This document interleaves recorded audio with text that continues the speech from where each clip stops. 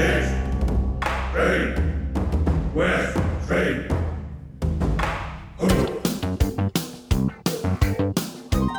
This is East Screen, West Screen with Paul and Kevin, where if films were food, they'd be full of it.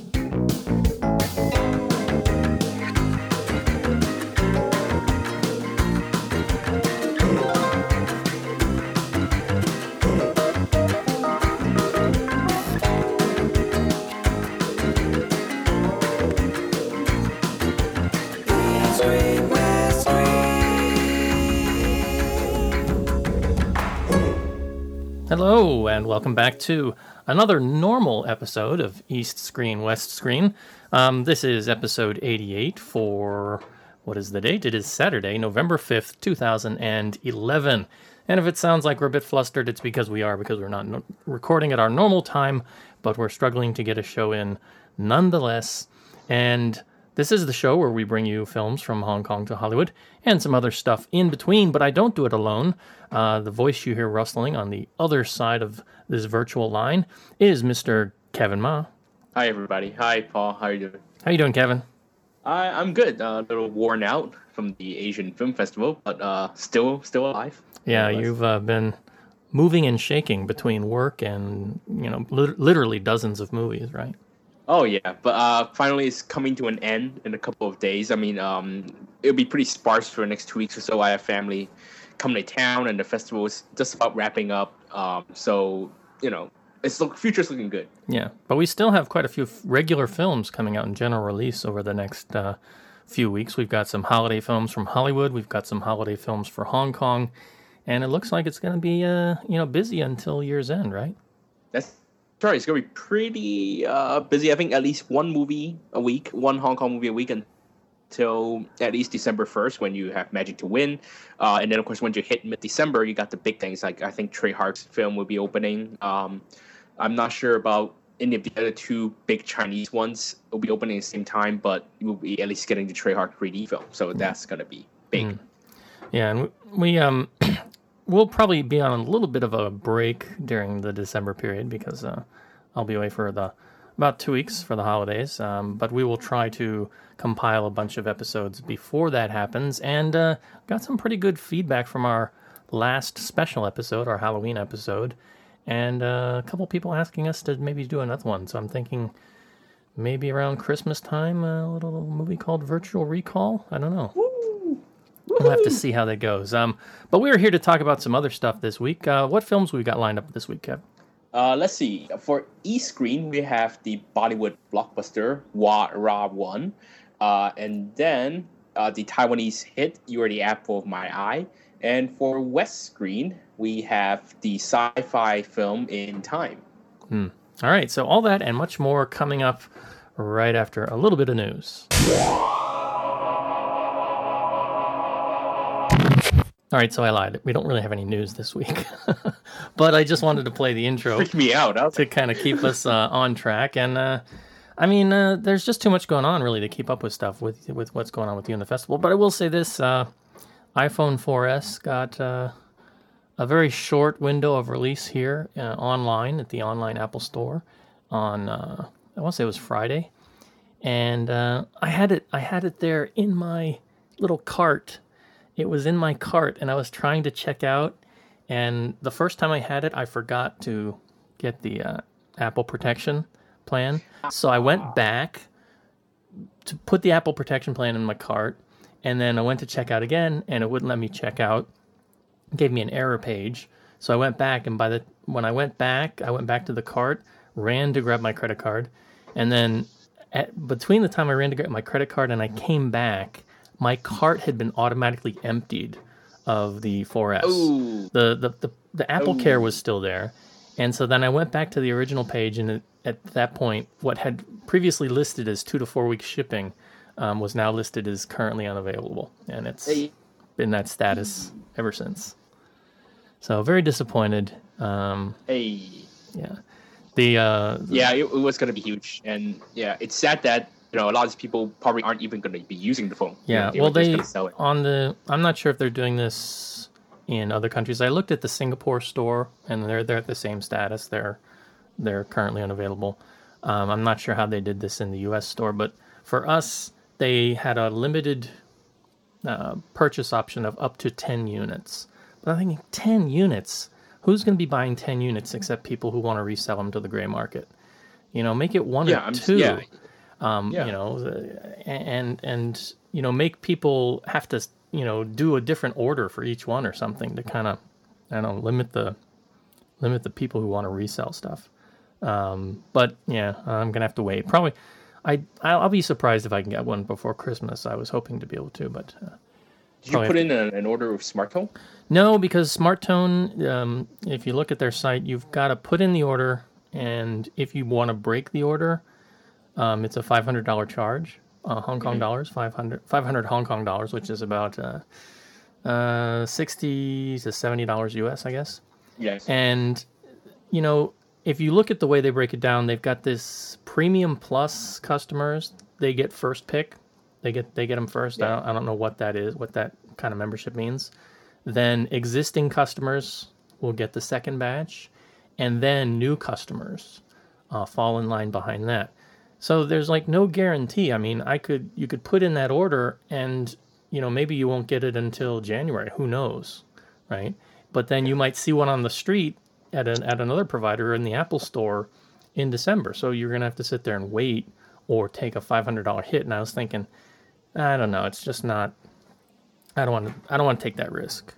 For the opportunity to be able to switch from free to SmartTone, I think it's worth it. Sorry, Yeah. It's living in Hong Kong. Well, the two big providers in Hong Kong are SmartTone and 3. I'm with 3 for my current iPhone 3G, which is about ready to be put in the ground, and my iPad. I have 3 with both, and I signed up. I registered with 3, and they're supposed to contact me when they have one available for me. But I did that with the iPhone 4, and they didn't contact me until, I want to say, like 6 months after it was like readily available everywhere. So they're really not on the ball. If you go to the 3 website right now, they're still just taking, registration for notification. They're not even taking pre-orders like SmartTone is. So Well, that's because Free has terrible customer service, as we all. yeah. Myself. But really, I just wanted to buy an unlocked one because I didn't want to be roped into a 2-year contract. I wanted to get an unlocked one, just get a short-term 1-year contract, and then see what happens with the iPhone 5. That was my plan. And that's probably still going to be my plan, so I'll just have to wait. But that's not really news. That's just me griping about the iPhone 4S and the fact that I won't have Siri on my side helping me out with things like this show. All right, I'll be able to say, Siri, help me do my podcast. And she'll say, no. Siri can help you do a podcast, but it can't help you find a good restaurant around Central because it doesn't have the map feature yet. Yeah. But that's the question. Is there a good restaurant around Central? I don't know. All right, that's for another show, though. So here we're going to talk about some movies. So no news. Let's get into our movies. East, train, west, train. Ho! All right, so our first e-screen film up for this week is the new Bollywood feature, Ra 1. And it was a holiday film, right? It was released... Yeah, for Diwali, I think. Yeah, for Diwali, the Diwali holiday, which is pretty big. And we got... we were really lucky to sort of get in at some early screenings that were held here in Hong Kong that are not like general release screenings. They're like special screenings for the what would you call it, the Desi or the Hindi, or not? They're not all Hindi, I guess.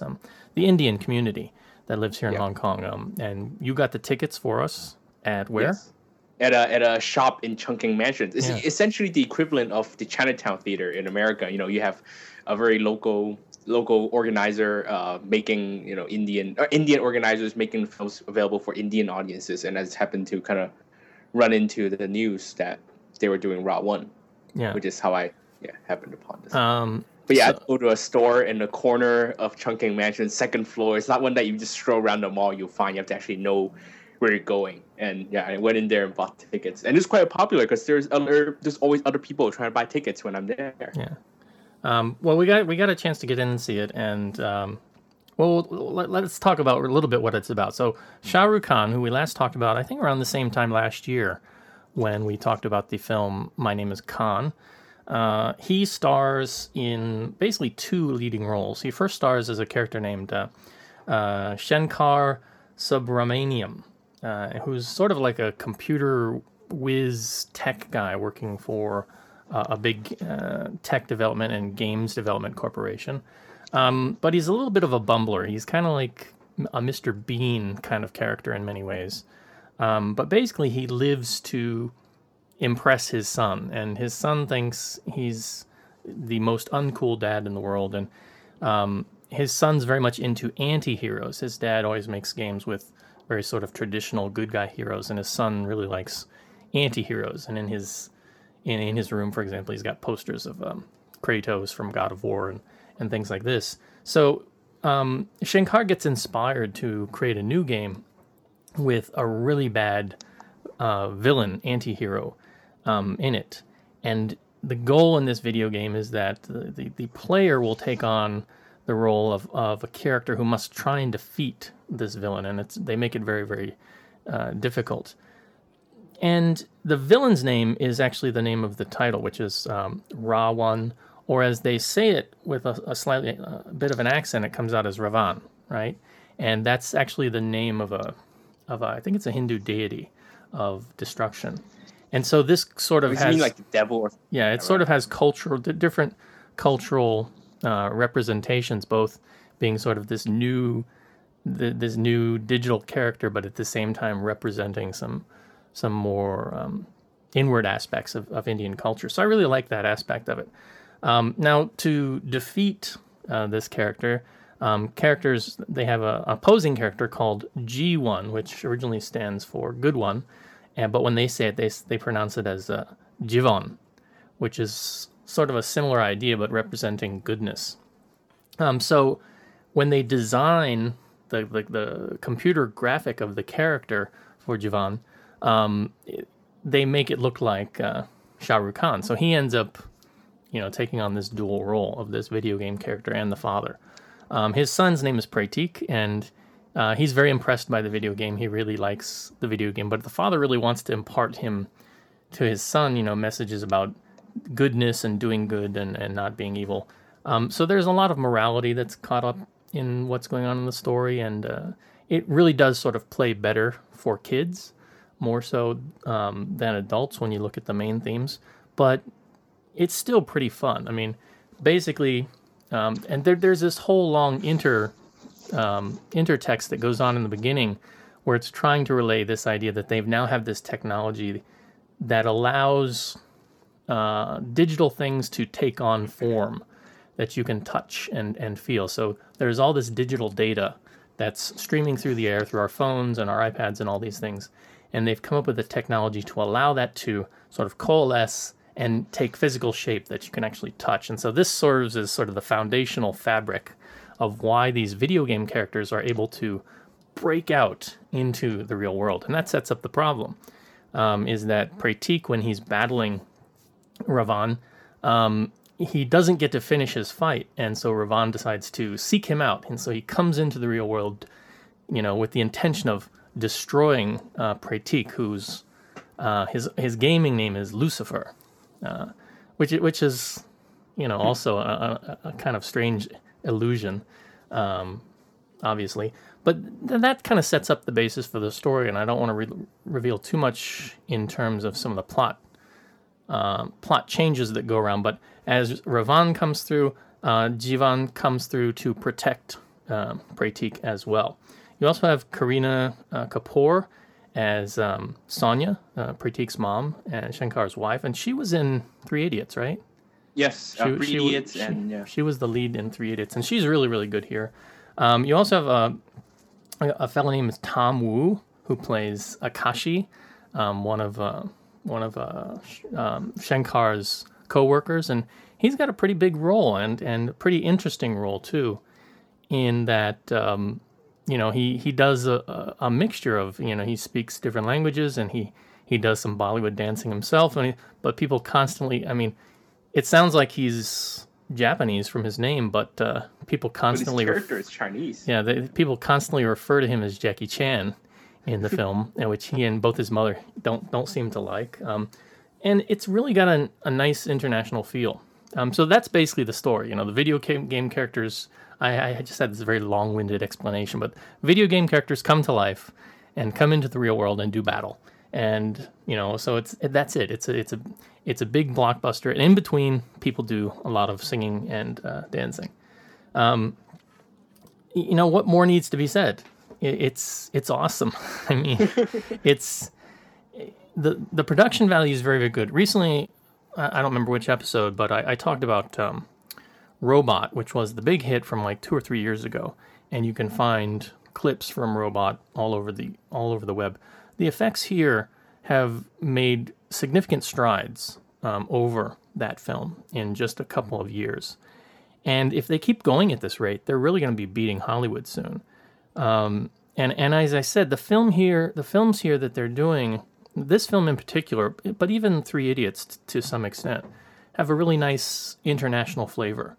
They don't seem like they're just trying to make films for the Indian population. They really seem to be looking to please audiences globally. And I kind of like that. I mean, I say that in comparison with some of the big films we see coming out of, China, some of the Hong Kong, China mixes that don't seem to have that same kind of focus.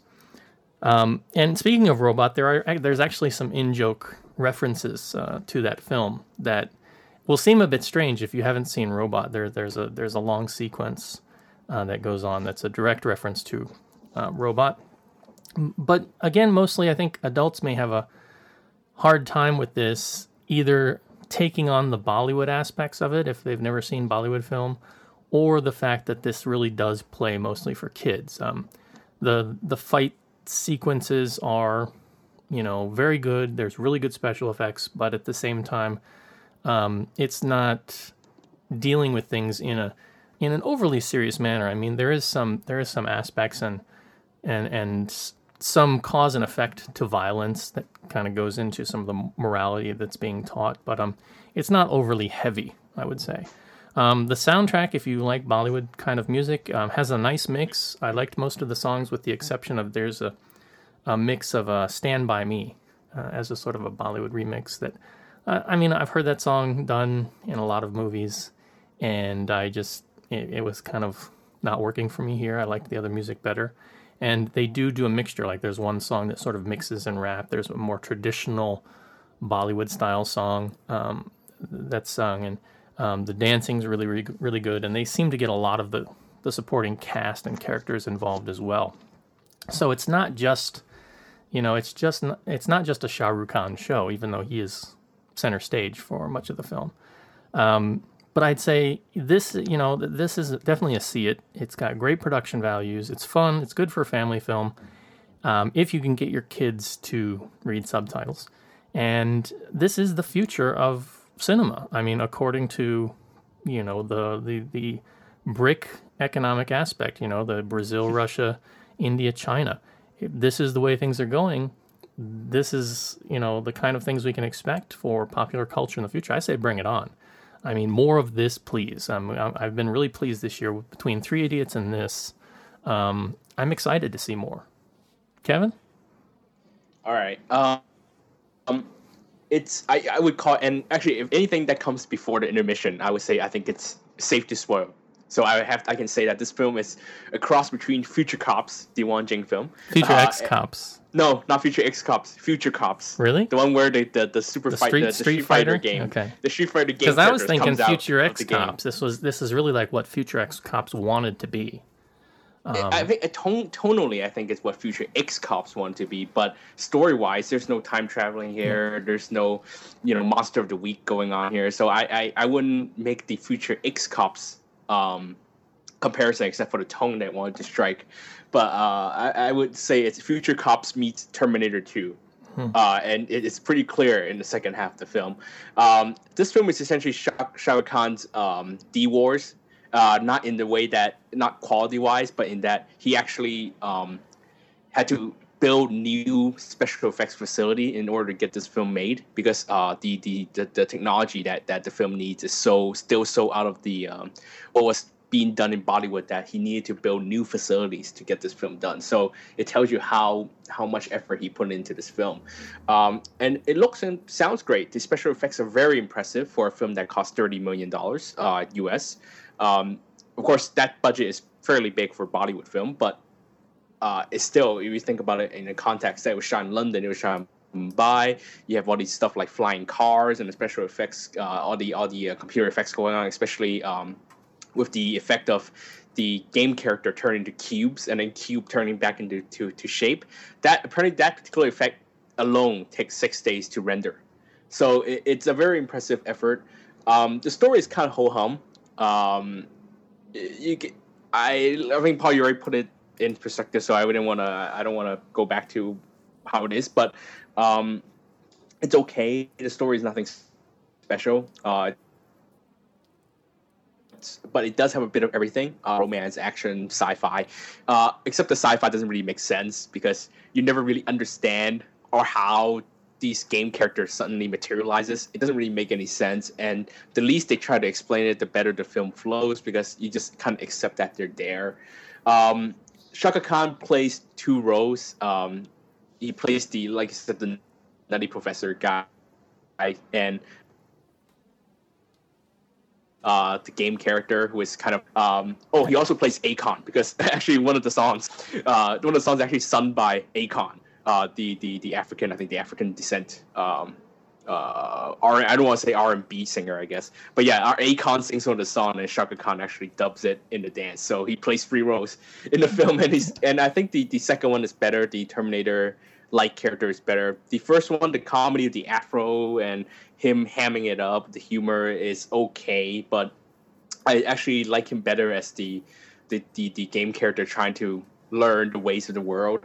And what was I gonna say? Oh, and there's some really cultural humor, especially about what's his name's wife, the Shekar's wife Sonia, trying to write a thesis about Tamil cuss words that didn't translate at all in the subtitles. So it's not exactly a total, sellout against Bollywood film for global audience. There's still a lot of very specific cultural jokes, including the robot reference. By the way, after I saw this film, I went and bought a copy of Robot on DVD. Have you watched it?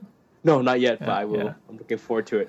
It's interesting you bring up that point about her being sort of this feminist, scholar, because that point is very quickly lost in the film. Yeah. She quite often needs to be saved and rescued, and is very much the housewife for a good portion of the film. She really didn't have much to do, actually, considering how big Kareena Kapoor is as a star.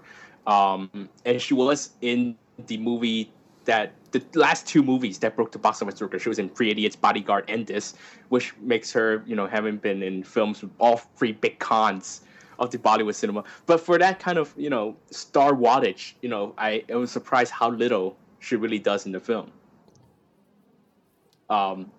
Anyway, but nevertheless, Kareena Kapoor is good.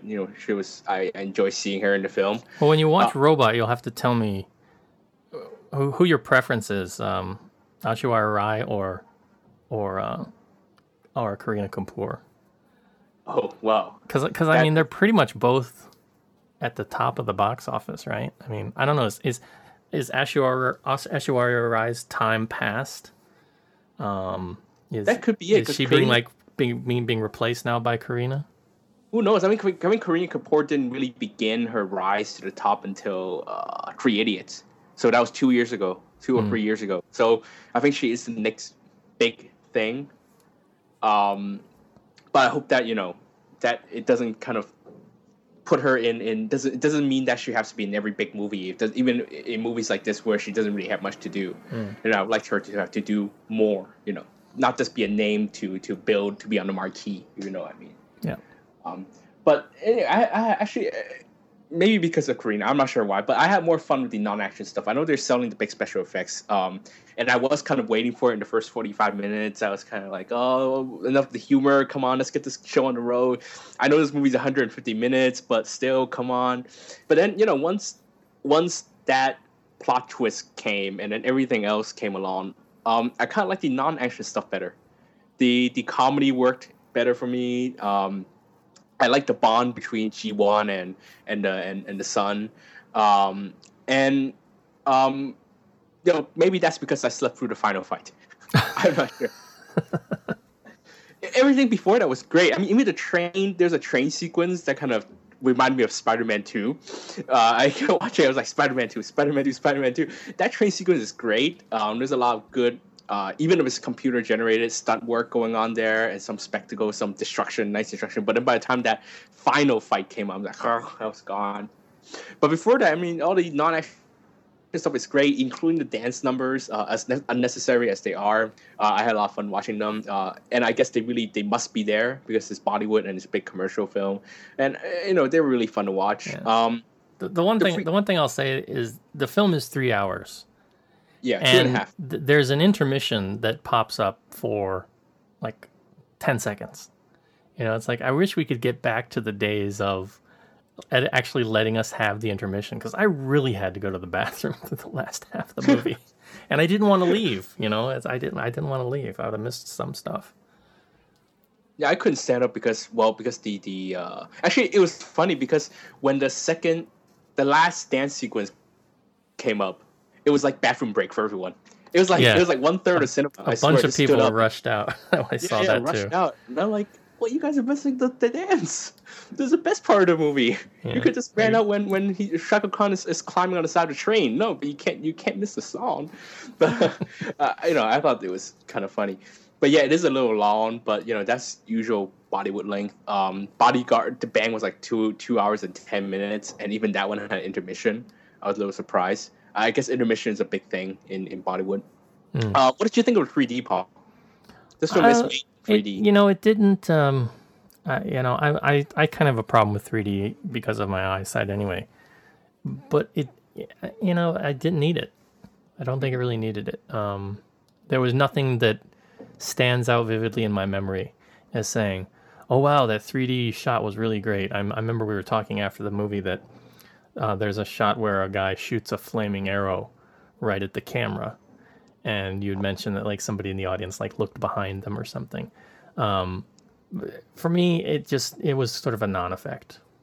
Yeah, I think it was because the guy looked behind because I was laughing and it was how gratuitous it was. He's like, what were you laughing at? Because I guess they were like depicting like a holy festival, so I shouldn't have been laughing. Yeah. But yeah, the 3D apparently was the decision to convert 3D was made in the middle of the post-production process, I think. So it wasn't something they planned while they're shooting. But it wasn't obtrusive. I hated the darker screen, of course, but it's good to see it's interesting to see what how Bollywood does 3D. I would be, if Bollywood in 3D looks like this is the first try at doing full 3D, then I don't think this is the first 3D movie, but anyway, if this is the Bollywood's try at doing like a big blockbuster in 3D, I would like to see a movie where they're shooting for 3D and to see what they can throw in the face. I don't think it's the first one. I think we talked about this, I want to say last year. There was a horror movie that they did. Oh, yeah. And you could actually see it all on YouTube, and I was talking a little bit about it at that time. So I think that was technically the first 3D movie. But that I don't think was a musical. Right. I'm not sure. Yeah. But nevertheless, I think this is a good step to seeing what Bollywood blockbusters would do if they were shoot for 3D. Because Bollywood films are not really known for their subtlety. Yeah. I always have to turn down the volume of Bollywood film and watching it on DVD because the sound is always so aggressive. Yeah. And they're so aggressive, I like to see what they come up with when they like are doing it on purpose. So for people who know what they're expecting in a Bollywood film, this is very much you have way over the top action, aggressive. Actually, this sounds a little less aggressive than I thought it would be. But dance sequences, a lot of kind of in jokes and things like that. If you expect it, if you know what to expect, then I would say see it. It's really quite a fun film. If you're interested in seeing what Indian sci-fi is like, then I will also say see it.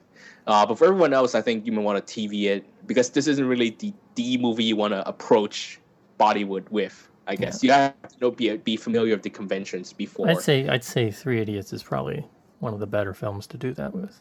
Oh, I think so too. Yeah, for sure. Yeah. So Rawan is a fun film.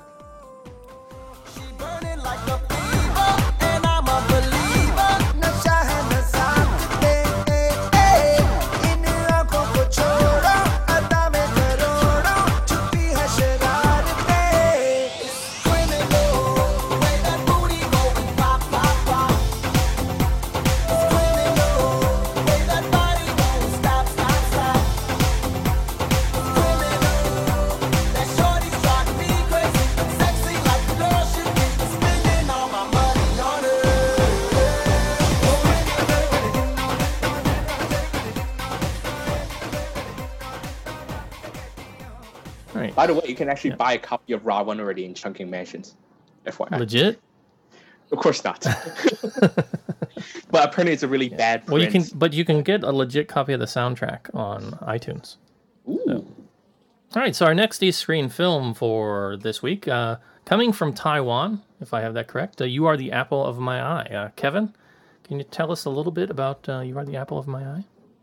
Okay, You Are the Apple of My Eye is the feature film debut of a very popular Taiwanese author named Giddens. He started out as an internet novelist, and then his novel caught on, and then he became, I guess, a legit novelist. And this is his autobiography. He once directed a short film, part of an omnibus called LOVE. Paul, have you seen LOVE? I think were you with us at the movie group screening? I don't think so, no. Okay, I don't remember his installment either, but that was one of the films is his, and I don't remember it very well, so that can't be very good. Anyway, this is like I said, this is an autobiography based on his own high school days and his kind of a romance with a classmate of his. So you kind of know the ending firsthand if you know Giddens at all.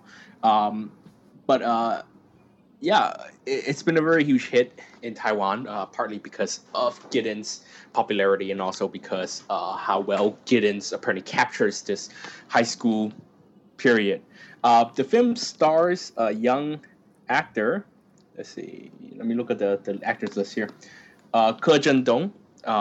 This is his first time, I think, acting in a film as Ko Jin Tang, actually, which is Giddens' real name. Of course, he's high schooler in Taiwan, a small town, and he has a group of friends, all of whom follow a certain archetype. You have the fat kid, you have the playboy, and then you have the nerd and things like that. But most of all, there's a girl named Shen Jia-yi, played by Michelle Chen, who was in Hear Me. She plays the main character's sister. If you've ever seen that, she is the girl that all the guys wants to go out with. The bookworm, I guess, of the class. Possibly the prettiest bookworm ever lived in the history of movies.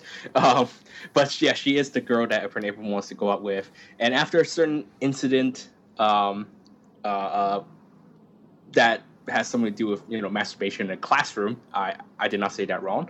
Ke Jin Tang is assigned to be under supervision of Shen Jia-yi, and Shen Jia-yi's first order of business to put him back on track is to make him study. So that sets off their friendship and even a possible romance. I'm not going to go into much, but I can tell you that only the first half of the film is actually the high school coming of age stuff. The rest of the film is actually more about the romance between the two characters. And I would say that the school stuff really offers nothing new. You have a lot of crude jokes. It's kind of like an American sex comedy, the high school ones, like American Pie. You have a lot of sex jokes and like I said, the familiar archetypes, except it's not as crude. I would say this film falls somewhere between PG-13 and R. Depends on how conservative the MPA is these days. It could be a very light R, but definitely a very hard PG-13. You put it like that. In fact, it's actually the romance that works a lot better for me. The two stars, even though Michelle Chen is actually 8 years older than Ke Zhendong, they're quite good together, and Michelle Chen really convinces you that this is a girl, Shin Jia is a girl, worth falling in love with for the amount of time the story spans, covers. And it's apparently a lot of people relate to this. I myself kind of brought back my own memories with the romance, even though I never really had a girl like that. My group in high school had a girl like that, I would say. So everyone can pick a little bit of things to relate to it. Gideon's sense of humor is also very very direct, in addition to being crude, and it's very immature in a way that he knows what he's doing. He's not immature himself, but he knows how to do immature humor. So it works for a lot of people. It's apparently works so well that it's already become one of the highest grossing Chinese language films in both Taiwan and Hong Kong. The film will be beating Sex and the City 3D at the box office to become the highest grossing Chinese film of the year, which is very impressive considering, there's nothing of this genre has been this popular in Hong Kong. And I can't really quite put my finger on why this is it. But anyway, it's a good film. It's certainly a much bigger step, much better than the short film that Giddens did. And he's very confident here, his first film. And obviously it's a very personal film, so he's very passionate about the subject, even though it's done in a style of kind of pop cinema. It is financed by Sony Music, so you have a 4-minute montage with the theme song at the end, and you have a Jay Chou reference, a very loud little bit of Taiwan references. It's very much about pop culture, and it's very connected to pop culture, but it's also a very personal project. And I like the film. I can't say I love it as much as other people. Apparently, when I watched it at the Hong Kong International Film Festival, I was surrounded by young female Giddens fans who cried their eyes out, and on the way out they kept talking about going to see it again. So I guess I should have known at the time that it would be a big hit in Hong Kong. Because I like it a lot. It's not for audience outside of Asia. It was going to be a TV hit because, like I said, there's a lot of cultural references, pop culture references that they may not get, and to them it may just be another youth romantic comedy, when it's more than that to some people. But now, just to catch the hype, I would say see it for everyone, see what everyone's talking about, and you may like it more than I suggested to be. So, Paul, have you seen the film? Yes, yeah, and it's a nice film. I really enjoyed it. Like I said, I don't think I'd seen Giddens' short film. I'm not familiar with his, writing work, but I think it's got just a nice feel. It's got really good production value too. That's another thing I think that's maybe contributing to the success a little bit. I mean, it looks good. They have some visual effects in places that are really nice, but nothing too heavy-handed. You're right, narratively, it's nothing that you really haven't seen before, but they do take a few twists and turns. And I think they kind of push the envelope with some things. You mentioned it's kind of like a teen sex comedy.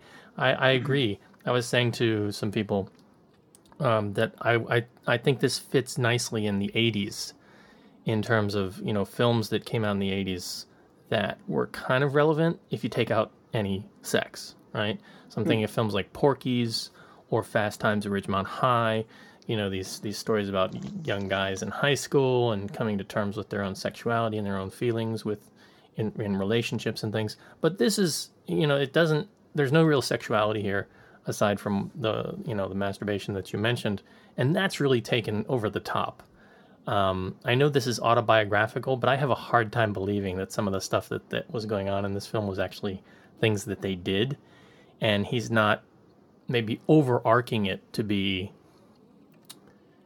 more comedic. You know what I'm saying? Right. It is not very taken seriously. It's not like, serious coming of age films like, Winds of September. Yeah. Or there's a scene that, it's not really equivalent. If you've seen Porky's, they're very famous. Have you seen Porky's? No, I haven't. Yeah, there's a very famous scene dealing with a piece of male genitalia in that.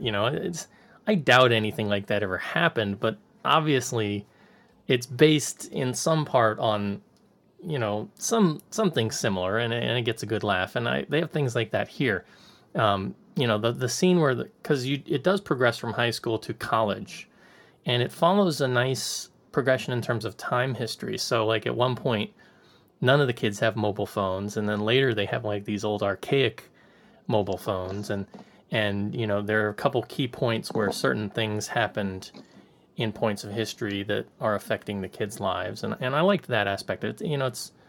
It's not quite as sweeping as something like Peter Chan's Golden Chicken, right? But it does take place over a period of time that I think people from my generation and people from your generation can relate to and remember a little bit. Yeah, and I liked that aspect of it. But the scene where the guys are at college in the dorm together, and they're all on a different computer. I'm just like, there's no way. I'm sorry. Guys would not, get together and do that, would they? Maybe. I guess they have a different... that's just weird. I mean, I don't know. Maybe. The Taiwan culture, I don't know. Yeah. People do have some pretty wild times, I guess, in the dorms. Not my dorm, but, Yeah. Guess, well, what was it? The four-legged monster that became the six-legged monster? Because... I was telling Gia, I was like, I could believe that, I could believe something like that going on in a dorm or something. But that scene with the guys in the same room, all the different computers, I'm just like, no way, that's just too weird. I don't know. But anyway, it was funny. It got some laughs. It progressed nicely. The leads are attractive. I do agree that Michelle Chen was probably a bit too pretty to be the star, class pupil, teacher's pet, kind of, what do you call that? The head of the class or the class monitor, the prefect, yeah, something. The prefect, anyway. Yeah, something like that. The one that the teacher always gives the responsibility to. But it was, it was still believable for the most part. The fact that it is based on some reality sort of comes through, and I can't remember her name, but the Wan, the supporting girl character, that's also based on a real person, I'm guessing, right? And that she became a real writer. Wan is a real internet comic artist who plays a character that is using her real name, but actually does not exist in the real Giddens life story. That Giddens is added in the story, but she is playing a person with her name and shares her fate. And then there's also some jokes to reference to some famous people like Jay Chou. Yeah, there's a Jay Chou reference. And and also actually the real group, Giddens and his buddies all appear in the final scene at a certain wedding. Yeah, I'd say. So actually, they all appear in the film.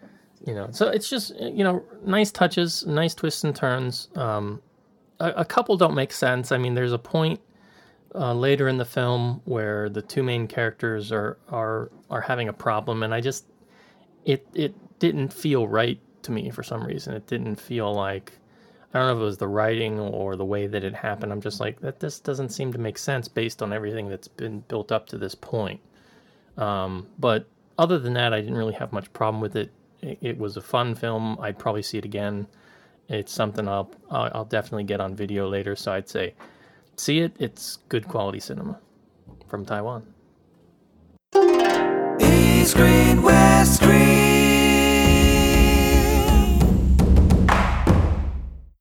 All right, it's time for our West Screen film this week. Now, this week we're going to be talking about the latest film from director Andrew Niccol, and that is In Time, starring Justin Timberlake and Amanda Seyfried.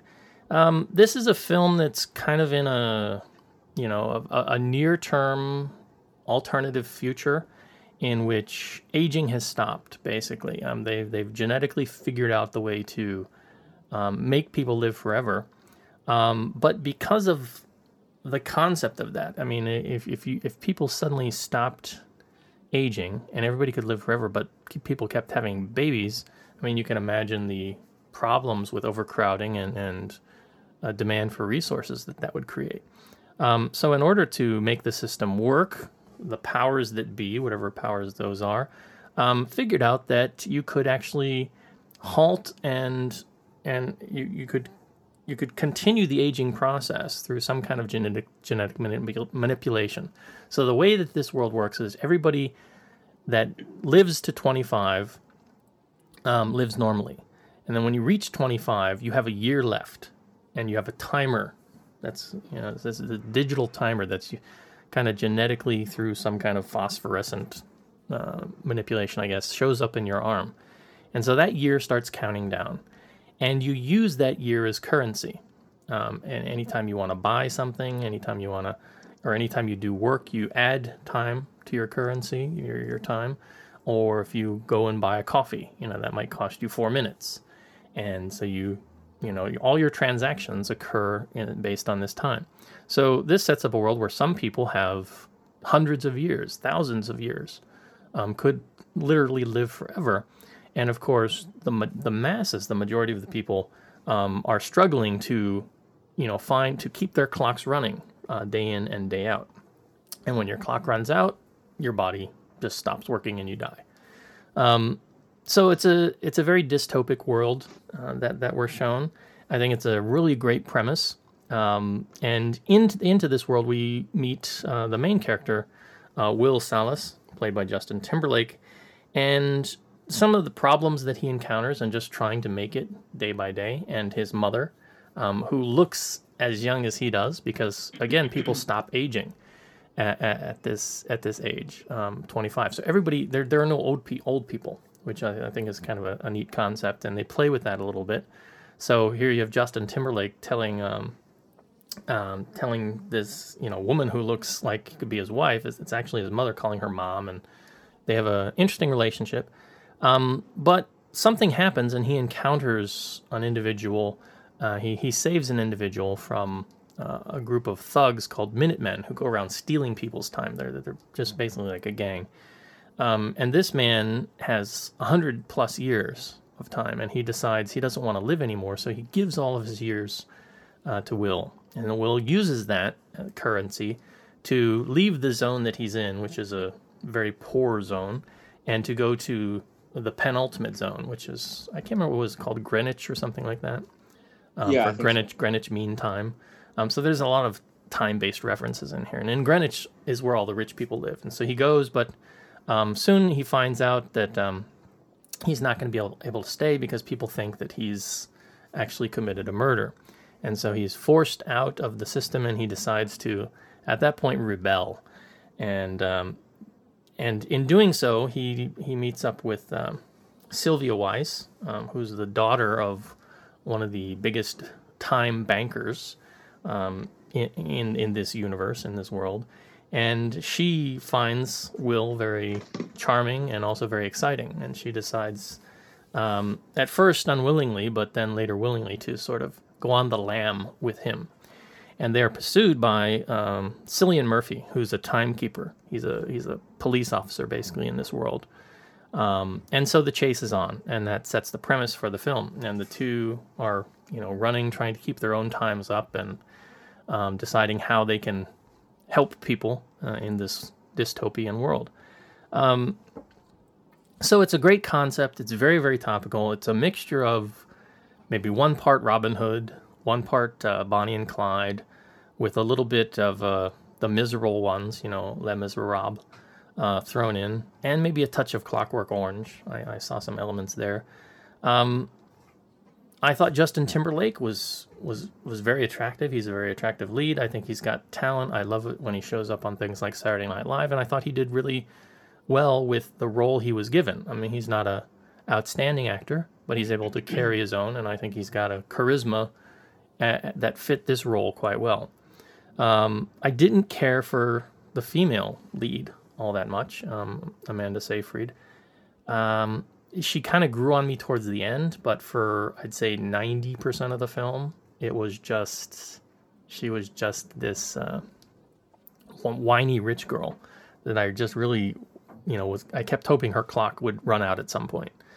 And I'm not going to say if it actually does or not, because I don't want to spoil anything, but it didn't run out fast enough for me. I'll put it that way.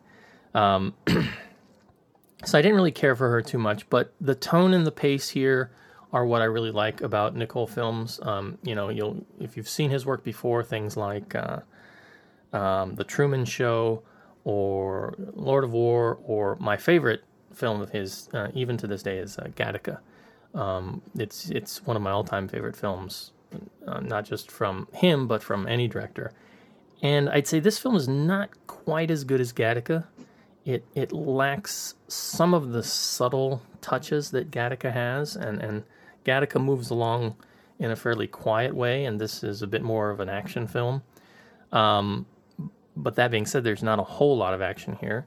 And the performances are not as, I don't know, they're just not as finely tuned, I'd say, as Gattaca was, and the way that the three main characters in Gattaca operated, and the world that Gattaca created. This seems like an interesting offshoot, in the way that Gattaca was very much a dystopian world, but in a much more polished way it was depicted.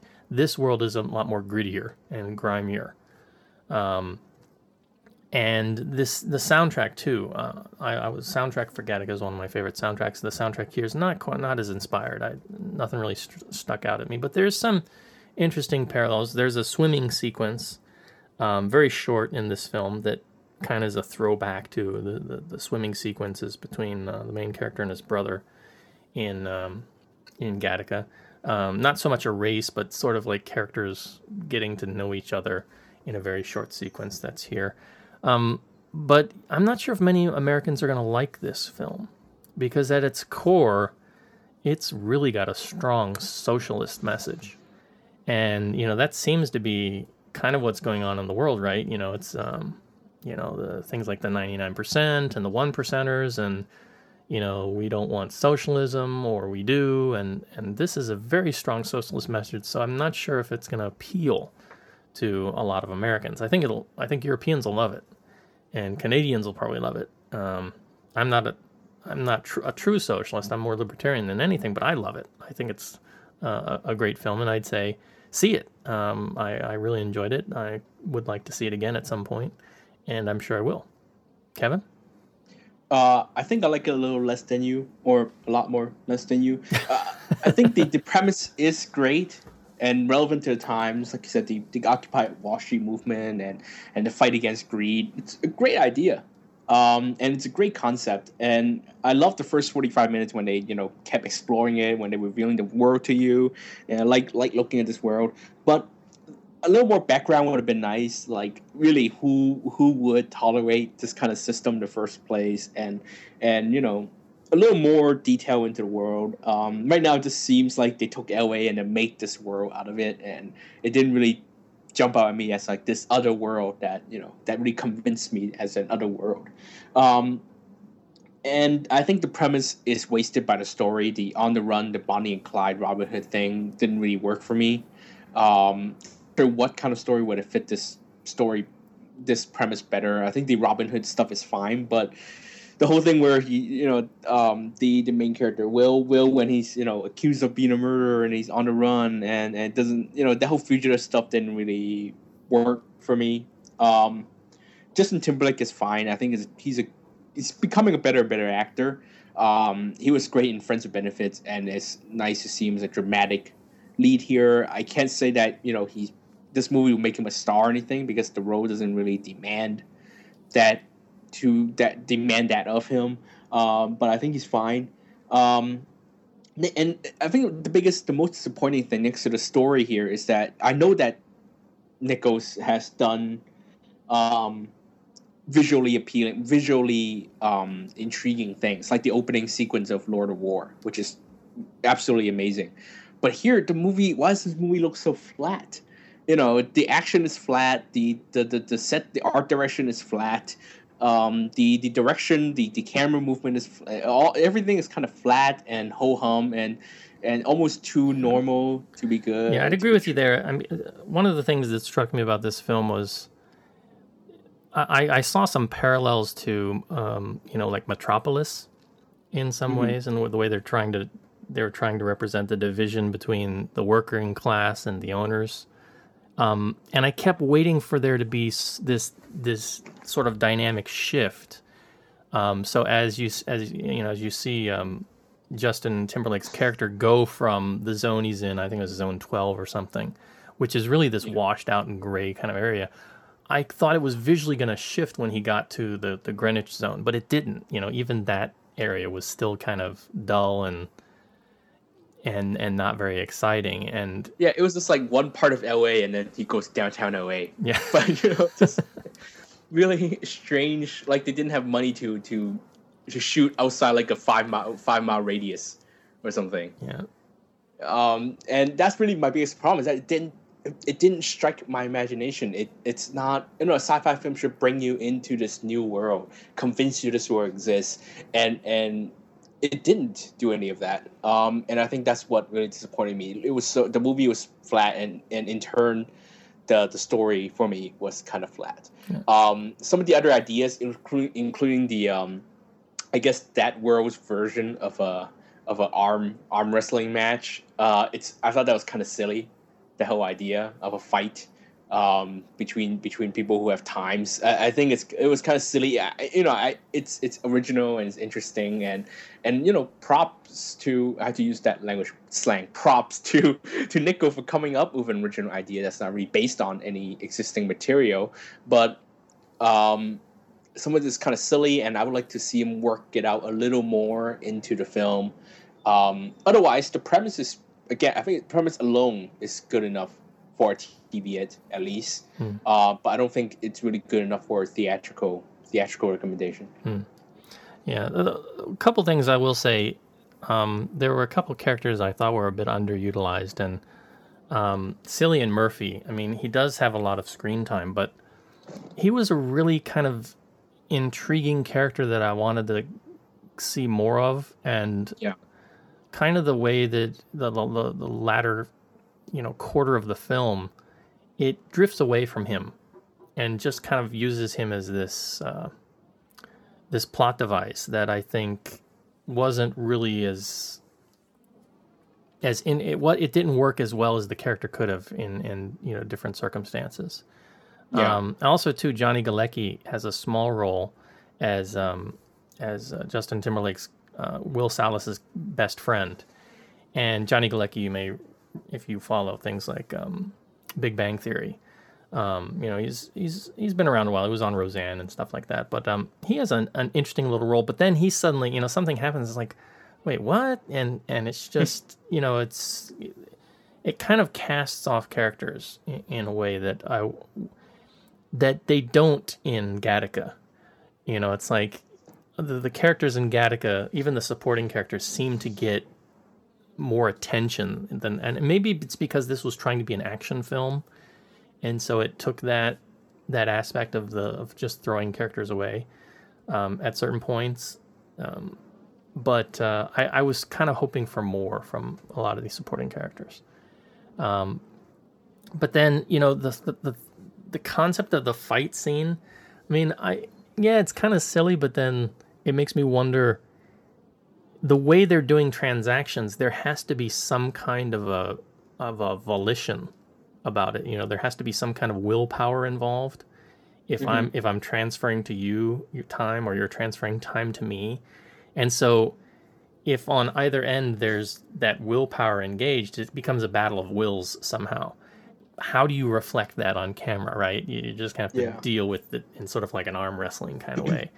Yeah, I like the transaction of time. I like to see the scene that where you have constantly people who are like, oh shit, I just gave you extra 15 seconds because I turned our arm off. No, I want my 15 seconds back. Give me my money back. Because it's like essentially the idea is like pumping gas, but like the manual pumping gas where you kind of have to guess where to stop. That's it's like how do you be? I guess it's all mental, but it's like how can you be so precise about it? It's like, here, Kevin, I'm going to give you 45 seconds and not a second more and not a second less, right? It's just some interesting stuff that I think they could have spent some more time on, and instead of some of the more typical action on the run kind of stuff. I do agree with that part, but I still had fun with it. I'd still say see it. Kevin says TV it. I stick with that. Yeah, there you have it.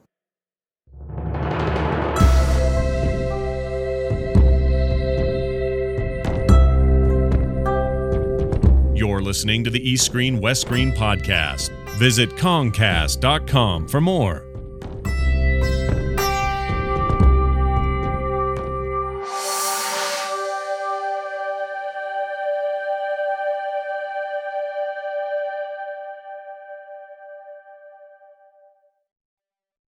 All right. Let me throw this bumper in.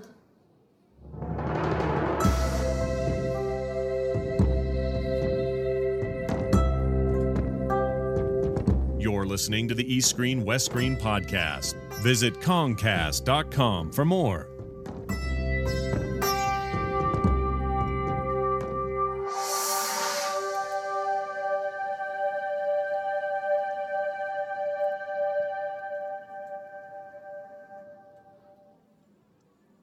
All right, a couple quick comments.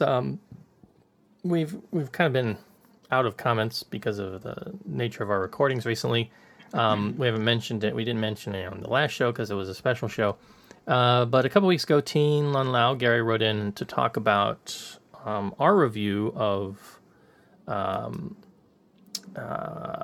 Without Principle? Yeah, Life Without Principle, sorry.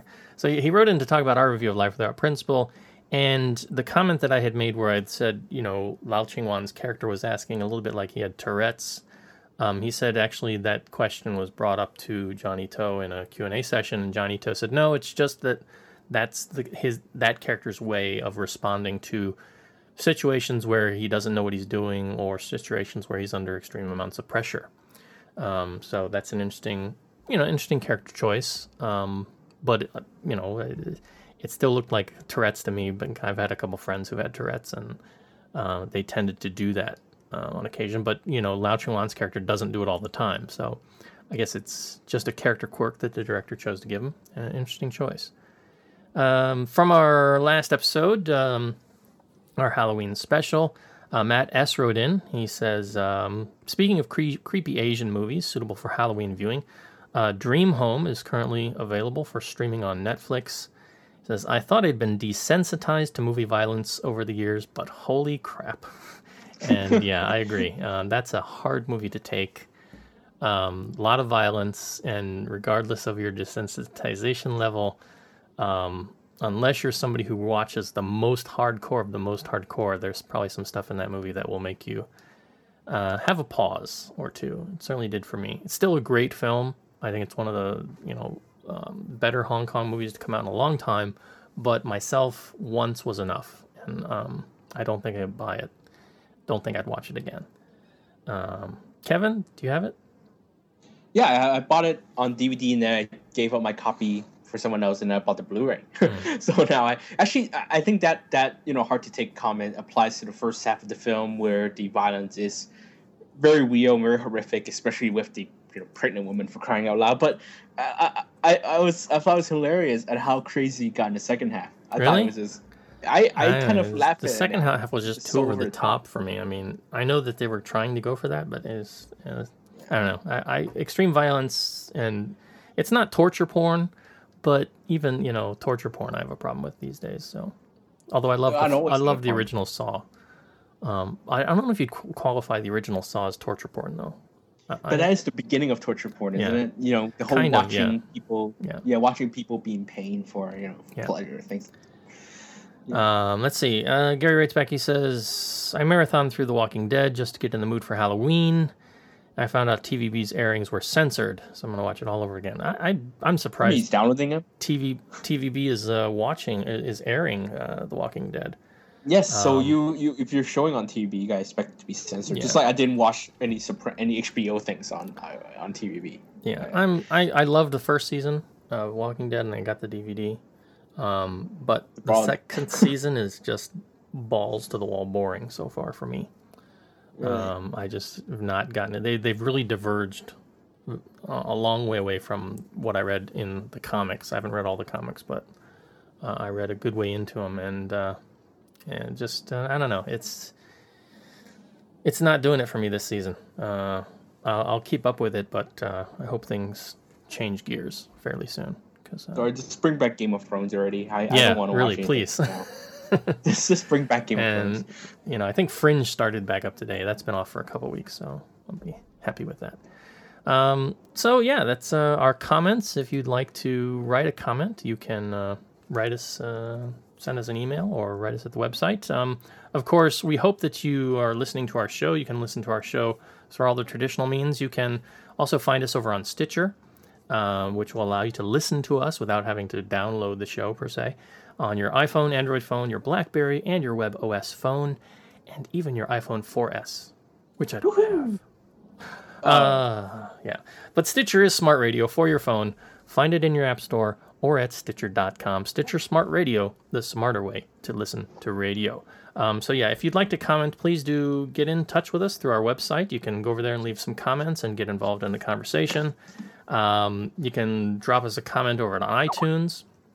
You can talk with us over on Twitter. You can follow us at twitter.com/Concast, or you can follow Mr. Ma himself, The Golden Rock, twitter.com/The Golden Rock. That's one word, The Golden Rock.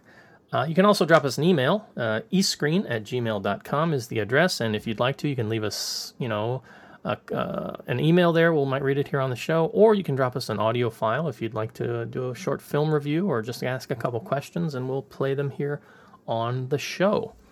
So yeah, I think that's a show. Kevin, what do you say? Yeah, sure. If you say we are completely off our rocker. We're off our normal schedule. I'm not sure when we'll be back to our normal schedule. I hope to have some semblance of a normal schedule up on the Google Calendar for the show in the weeks to come. But we're just gonna have to wait and see, because Kevin's been busy, I've been busy, and it's the holiday season, so things aren't slowing down. But we'll try at least to keep up our shows at some point during the week. I'm not sure when we'll be back to our regular schedule and be able to have some live recordings going on, but hopefully fairly soon. So yeah, let me say thanks really quickly to Rob Gubbers from Snauzer Studios for our theme music, to Ross Chen of LoveHongKongFilm.com, who always keeps us motivated and out in Hong Kong watching films together, to Kevin for sticking around and coming in on a Saturday to do the recording, even though he's got lots of other films to watch, and he's got parents coming into town. Is that right? Yep, tomorrow. Yeah. So you're still a busy man. Of course, thanks to all of you, the listeners out there, for listening, for writing, for commenting, and for just taking part in our little show. Next episode 89, I have no idea what we're going to be talking about. What do you think, Kevin? Talk about movies. Yeah, but there's just so much stuff coming out. I don't know. We've got the Musketeers movie, maybe I've heard. Starry Night, is it? Yes, Starry Night, which I liked a lot. We talk about Tower Heist. The Ocean, which I call Ocean's 11 for dumb people. I don't know if I'll get out to see that. Hong Kong Ghost Stories was out right around Halloween. I saw that. Maybe we'll talk about that too. Other stuff coming down the pipe. Tintin, I've heard. Very excited to see that. And we've got several new Hong Kong movies coming in the next couple weeks. So it's just going to be busy. But we'll do our best to keep up. And for our next show, once we know what we're doing, I'll put it up on the website. Until then, we just don't know. But all of that, whatever that is, and much more, will be on our next show. Until then, this is East Screen, West Screen, wishing you good viewing, and we'll see you next week. See you next time, everybody.